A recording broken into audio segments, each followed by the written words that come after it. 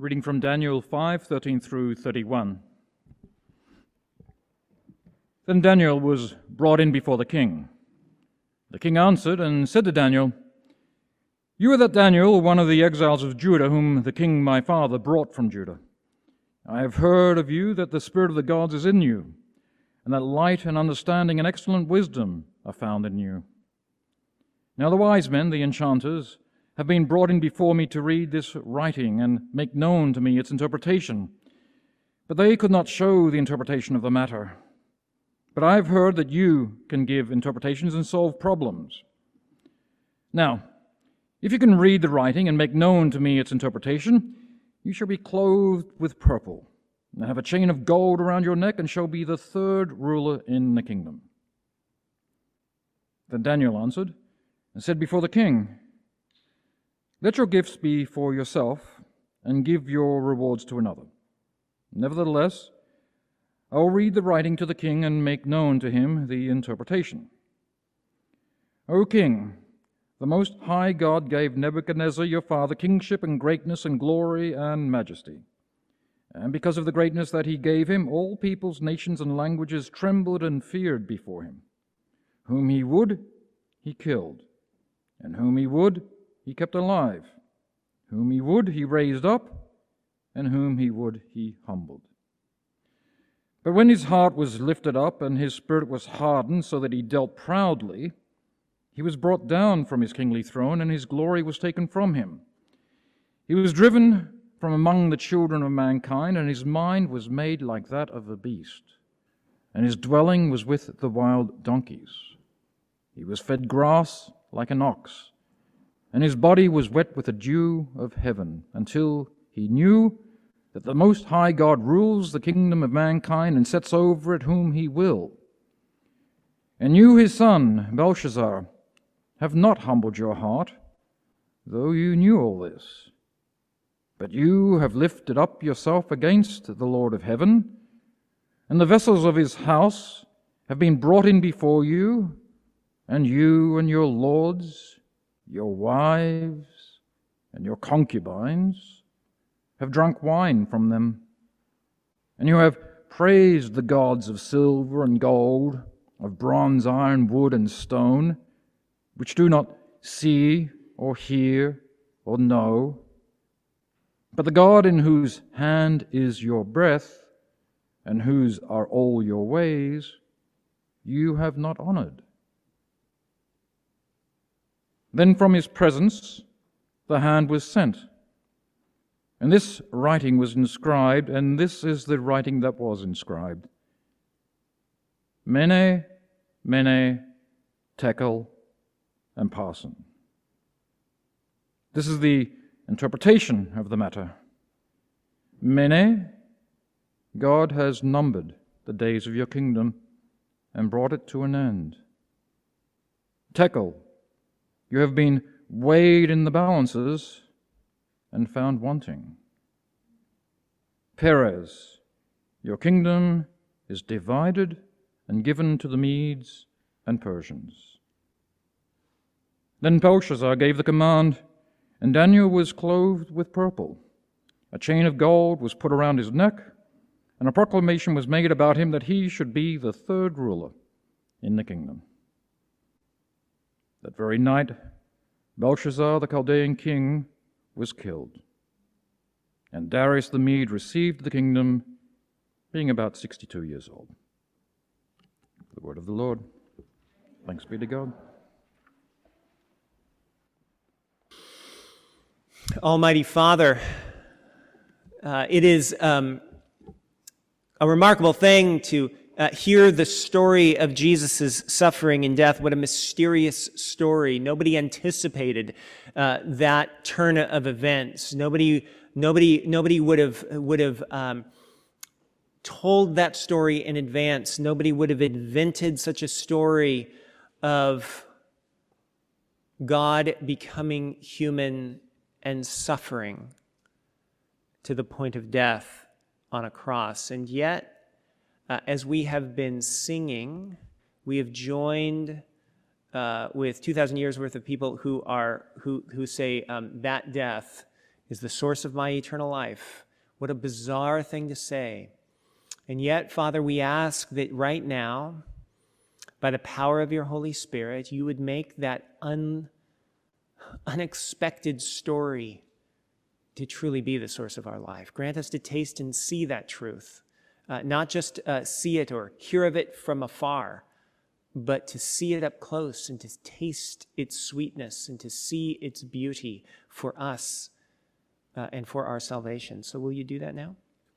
In Jesus' name, amen. Please be seated. And hopefully when you came in, it's Palm Sunday, so hopefully when you came in, you received a palm cross. We've got some bigger ones and some smaller ones. If you got a smaller one, sorry, don't take it personal. But take them out for a second, because these are odd objects for a couple different reasons. So first of all, they're palm leaves, okay? And 2,000 years ago, palm leaves were symbols of power. They were symbols of kingship. They were symbols of political authority. So if you were at something like a political rally 2,000 years ago and your favorite candidate for king showed up, you would scream and yell and wave a palm branch, a little bit like we do today. You go to a political rally, like there are hats or something that you wear and things that you wave around, right? Well, that's what a palm branch was 2,000 years ago. And when Jesus entered Jerusalem just days before his death, as we read at the beginning of the service, that's exactly what everybody did. Everybody in Jerusalem, they waved palm branches and the crowds went wild. But these palm branches are bizarre because they are folded into the sign of the cross. And absolutely zero people, can you have absolutely zero? Anyway, nobody 2,000 years ago would have ever connected kingship and the cross. And the reason for that is that the crosses were just instruments of abject terror and torture and horror and suffering and death. In fact, if you were a Roman citizen, one of the leading Roman scholars at the time said a Roman citizen should never even have to imagine crucifixion because it's so horrific. And it wasn't even one of the authorized methods of execution in the Jewish community either. It was reserved for the very, very worst type of criminal.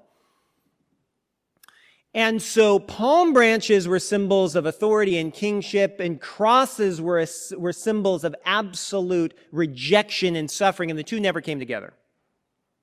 In part because the idea, if somebody was supposed to be king and they ended up on a cross, that was just clear, objective proof that that was a phony king and a failed king. However, what I want to show you today is that part of what's new in Christianity, part of what makes Christianity so remarkably unexpected at that time is that Christianity, the story of Jesus, united kingship, universal authority with sacrificial suffering, and that's why our palm crosses are shaped into a cross. So Christianity makes this big audacious claim that Jesus Christ has been given by God comprehensive authority, that he's the rightful king over everything. And I know that sounds like an audacious thing to say, but just go with it for a minute. Because it gets even more audacious, because Christianity claims that Jesus is a comprehensive king, comprehensive authority, and that Jesus is king not despite his suffering, but because of his suffering. Christianity claims that Jesus' suffering qualified him to bear comprehensive authority. And so what I want to do today as we launch into Holy Week is I want to flesh this out by 2 points, really, looking at two stories. I want to look first at a case study of a kind of king God rejects. That's going to be the Daniel story. And then we're going to switch and we're going to look at the suffering of Jesus, and we're going to look at the kind of king that God endorses and why he's worthy of our deepest confidence, why Jesus is worthy of our trust even more than we trust ourselves. So first of all, let's turn over to the Daniel reading, and I want to show you a case study of the kind of king God rejects. We've been walking through Daniel over these last many weeks, but this reading that we're looking at now is an excerpt of a longer story, so let me set up the backstory. We are around 500 years before Jesus, and we are in the kingdom of ancient Babylon. And this guy, Belshazzar, has just become king. And when the scene opens up, a little bit before our excerpt begins, when the scene opens up, we are at Belshazzar's inaugural ball. So he's just become king. He throws a big party. I mean, that's totally normal. Everybody throws a big party when they become king or president or whatever. And he invites 1,000 influencers, lords of the kingdom. He brings them all together. And what he's trying to do is he's trying to consolidate his power. Think of it this way. Belshazzar, in throwing this massive party with 1,000 people, lots of wine, he's trying to act like a king. He's trying to project the idea that he is presidential, so to speak. That he is as up to the task as his predecessor, a famous guy called Nebuchadnezzar. Because he wants everybody to follow him.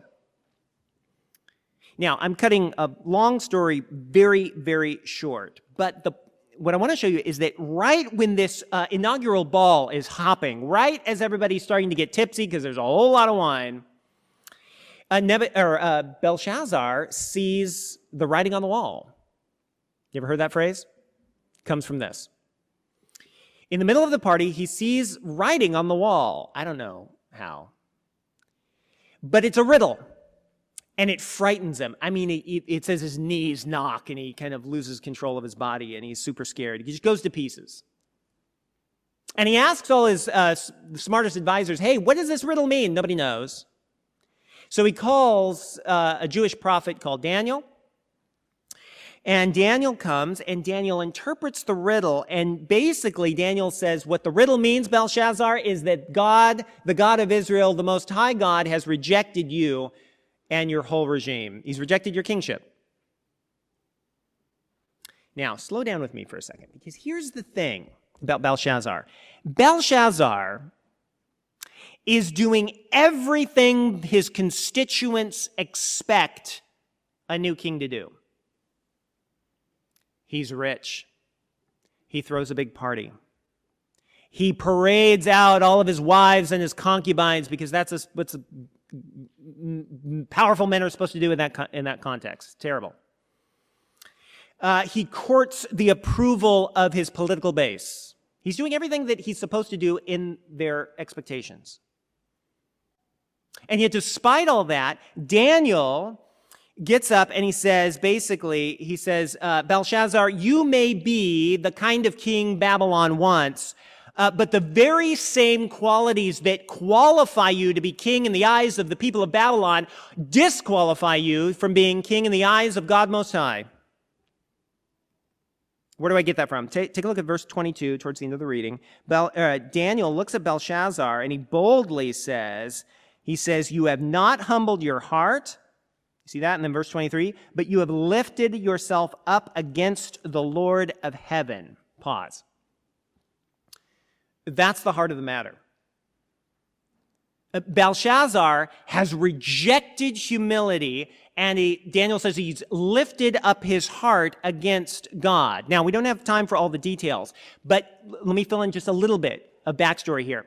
So Belshazzar had witnessed something happened in the life of his predecessor, Nebuchadnezzar. We talked about this several weeks ago. Nebuchadnezzar was the great king of Babylon, and yet in the height of his power, he experienced temporary insanity. And through this season of losing his mind, so to speak, he experienced this humbling that brought him to a place where he realized for the first time that he was not the final authority, that he didn't have all the power, and that rather the God of Israel, the God Most High, had authority over and against him. And Nebuchadnezzar, Belshazzar's predecessor, to some extent humbled himself and he was restored to his right mind. And Daniel says, Belshazzar, you were there. You had a front seat to this. You witnessed the humility and the humbling of Nebuchadnezzar. But Belshazzar rejected all of that. And instead, Belshazzar says, I'm going to go a different route. I am going to center myself. And what he did is he prioritized himself over and against God. He prioritized himself over and against others. He prioritized himself over and against everything. And he demonstrated all that in a really crude way. Go back to the story. During the party, Belshazzar brings out these treasures. They're called vessels in the reading. These treasures from the temple in Jerusalem. Because what had happened was when Babylon, many years before this, had invaded Israel, they had raided the temple and they'd taken the treasures out of the temple. Some of those included goblets for drinking things. And Babylon had just kept them in storage, but they were kept in storage as a sign that Babylon was exerting power over and against the God of Israel. Well, Belshazzar brings them out of storage and says, everybody get drunk using these vessels, using these treasures that are meant to belong to the God of Israel. And so as everybody is getting drunk using these cups and so forth, it's an image, on the one hand, of Belshazzar's self-indulgence, but it's more than that. It's an image of his self-exaltation over and against the God of Israel. What Belshazzar does is he says this, God of Israel, I'm going to take what belongs to you and I'm going to use it for me. Stop. Emmanuel. The Christian idea of sin is very often elusive to some of us. Like, what does it mean? Is it being naughty? That's what sin is. What do I mean? Sin is when you take something that really belongs to God and I use it for me, the way I want, so that I'm exerting my authority over and against God's authority. And the thing is, if there really is a God who has created everything, then in a deep way, he owns everything. He even owns me. And therefore, if I take what belongs to God, including me, my own self, maybe my own body, my own possessions, and I use them for me in a way that pushes against God, I'm not using them as a steward for God's purpose, but I'm using them over and against God. I'm using them for me against God. That's sin. And that's what Belshazzar is doing here. He's a narcissistic, self-indulgent, self-serving king. And that's why he's not trustworthy. So you never want to trust anyone who centers self over and against everything. And you certainly don't want to trust somebody who centers self over and against everything. You certainly don't want to trust them with authority. The reason for that is that they will use their authority to exploit you if that's the quickest way to them getting what they want. And that's why the God of Israel crashes the party and tells Belshazzar that he's rejected as king. And then, by the end of the night, God arranges his death. And now everybody take a deep breath. Does that sound harsh? It sounds harsh to me until I consider this. The God of the Bible is consistently intolerant of evil. And a judge who tolerates crime is called corrupt. A God who tolerates evil is a devil. And the idea that God judges evil, even and especially at the places of highest power in our world, the idea that God judges evil even at the highest power of our world is one of the great sources of courage for anyone who has experienced oppression and evil or injustice. God's hostility to evil is part of the thing that certifies that he's good. But here's the really troubling thing. Belshazzar's self-exaltation and his pride over against God, his centering of self, was totally normal within his Babylonian context. But the thing that is troubling to me is that it's totally normal for me. Do you know what I mean? Do you ever center yourself? Is it just me? It got quiet all of a sudden. That was awkward. Don't we exalt ourselves as our final authority? And we do that without even thinking about it. We have a deep assumption that I am the fundamental authority in my life, or at least I should be. The trouble is we're at great risk of taking what ultimately belongs to God and using it for self. And I can hear somebody saying, well, come on, that's normal. Everybody does that. To which I respond, yes, it is normal. But Belshazzar was normal in his context, but that didn't make it right. And if God opposes Belshazzar, then we must expect him to oppose us as well. And that must make us squirm. All right. So there's a king, case study of a king that God rejects. It's normal behavior, but that doesn't make it right, and it doesn't mean that God affirms it. So it brings up the question, well, what kind of king does God endorse? And what kind of king should we trust? Now, switch over to Jesus. And I want you to think about how Jesus is the opposite of Belshazzar. Turn back in your service order a few pages to Philippians chapter 2. You can look at page 6 and 7. This is a poem from the Apostle Paul in the New Testament, and he's talking about Jesus. And he says this, he says, although Jesus was in the form and nature of God, so he's equal with God, he did not, Paul says, Jesus did not count equality with God as something to be grasped or used to his own advantage, but rather he emptied himself by taking the form of a servant, being born in appearance as a human, and he humbled himself, becoming obedient to the point of death, even death upon the cross. Now, stop right there. And can you see how Jesus is right there, obviously the opposite of Belshazzar? Belshazzar exalts himself, centers himself. Jesus, although he's equal with God, he's fully God. As he becomes human, he decenters himself and he humbles himself. He sets aside some of his own rights. He humbles himself voluntarily and he surrenders himself completely to his Father. Belshazzar courted and needed desperately the crowd's approval, right? He was always angling towards his base. But Jesus is willing to be rejected by his base. He's willing to be rejected by the crowd. The same crowd that says, Hosanna, when he comes into to Jerusalem and is waving the palm branches and is like, hey man, we're on your side politically. That same crowd later on rejects him and calls for his crucifixion.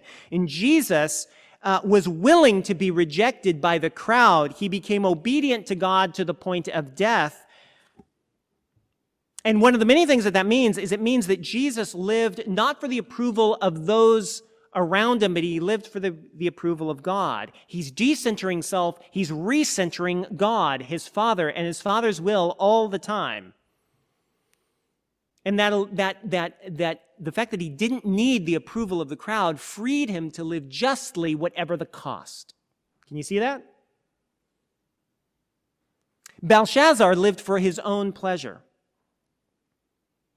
But Jesus wasn't afraid to suffer. And because he did not live for pleasure, it's not that pleasure is bad, but Jesus wasn't addicted to it. He could sacrifice himself in the service of other people. But what I'm trying to show you is the self-surrender of Jesus Christ.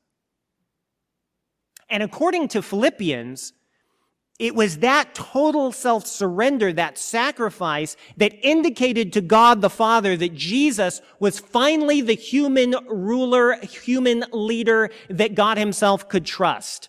If you look over at Philippians chapter 2, verse 9, it says, therefore, because of his self-surrender, therefore God highly exalted him and bestowed upon him the name that is above every name, so that at the name of Jesus every knee should bow in heaven and on earth and under the earth, and every tongue confess that Jesus Christ is Lord, to the glory of God the Father. It's almost like this. It's as if God the Father looked at Jesus' surrender. He looked at Jesus' self-sacrifice and his obedience and his humility and his decentering of self and recentering of the Father's will. He looked at all of that and he said he saw something that he had never seen in any other human leader. It's as if all through the history of the world, ever since the beginning of the story of the Scriptures, it was as if God had been looking for a human leader he could trust.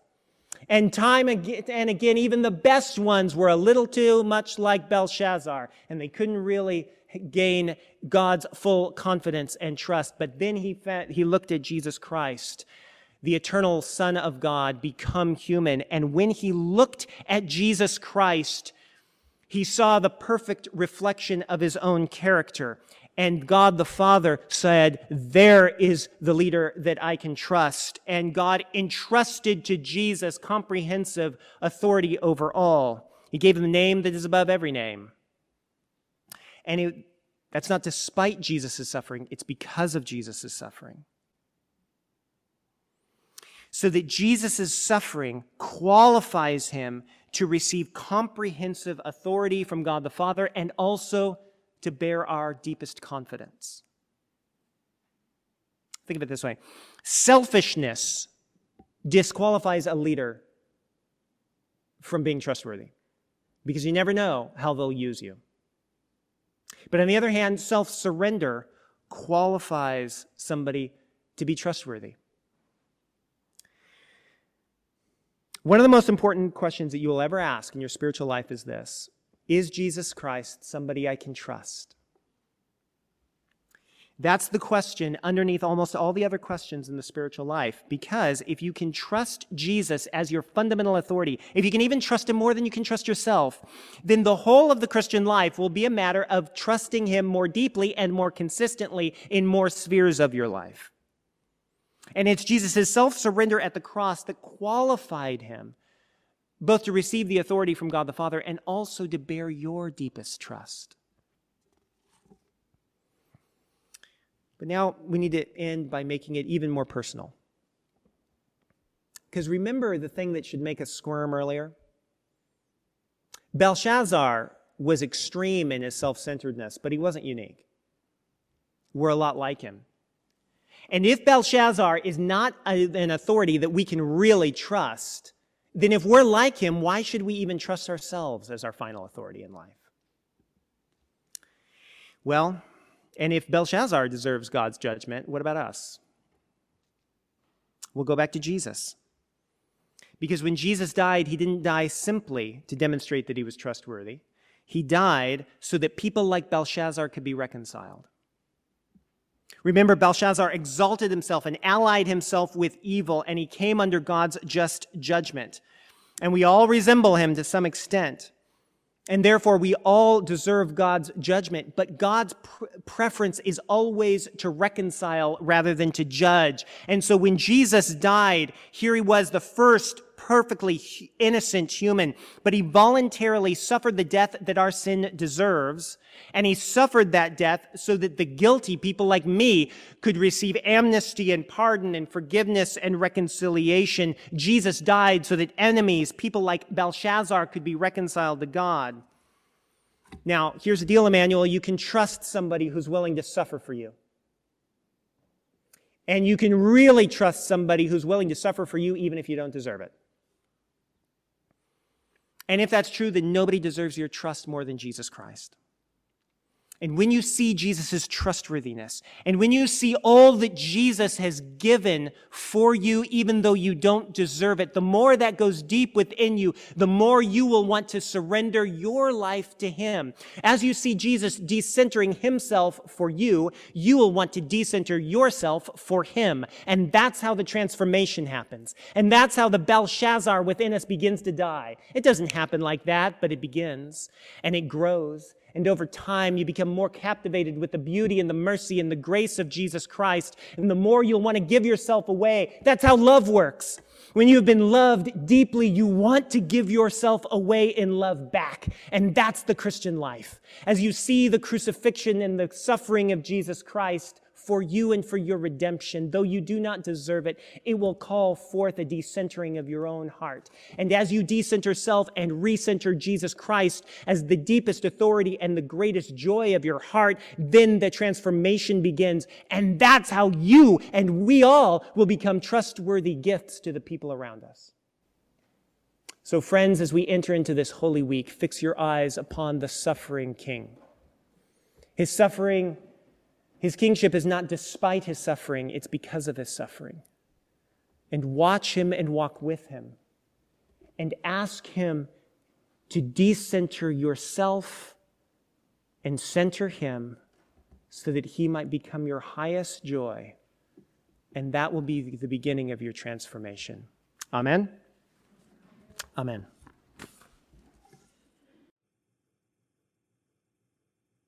Hello, everyone. My name is Jim Saladin. I'm the rector here at Emmanuel Anglican Church. Our church exists to see and describe and to reflect the beauty of Jesus Christ for the flourishing of our city. And I hope this podcast encouraged you in that way towards Christ. If you're here in New York City, we'd love to see you. Please join us on Sundays at 11 a.m. Generosity drives everything we do at Emmanuel. And if you'd like to contribute, please visit www.emmanuelanglicannyc.com/give.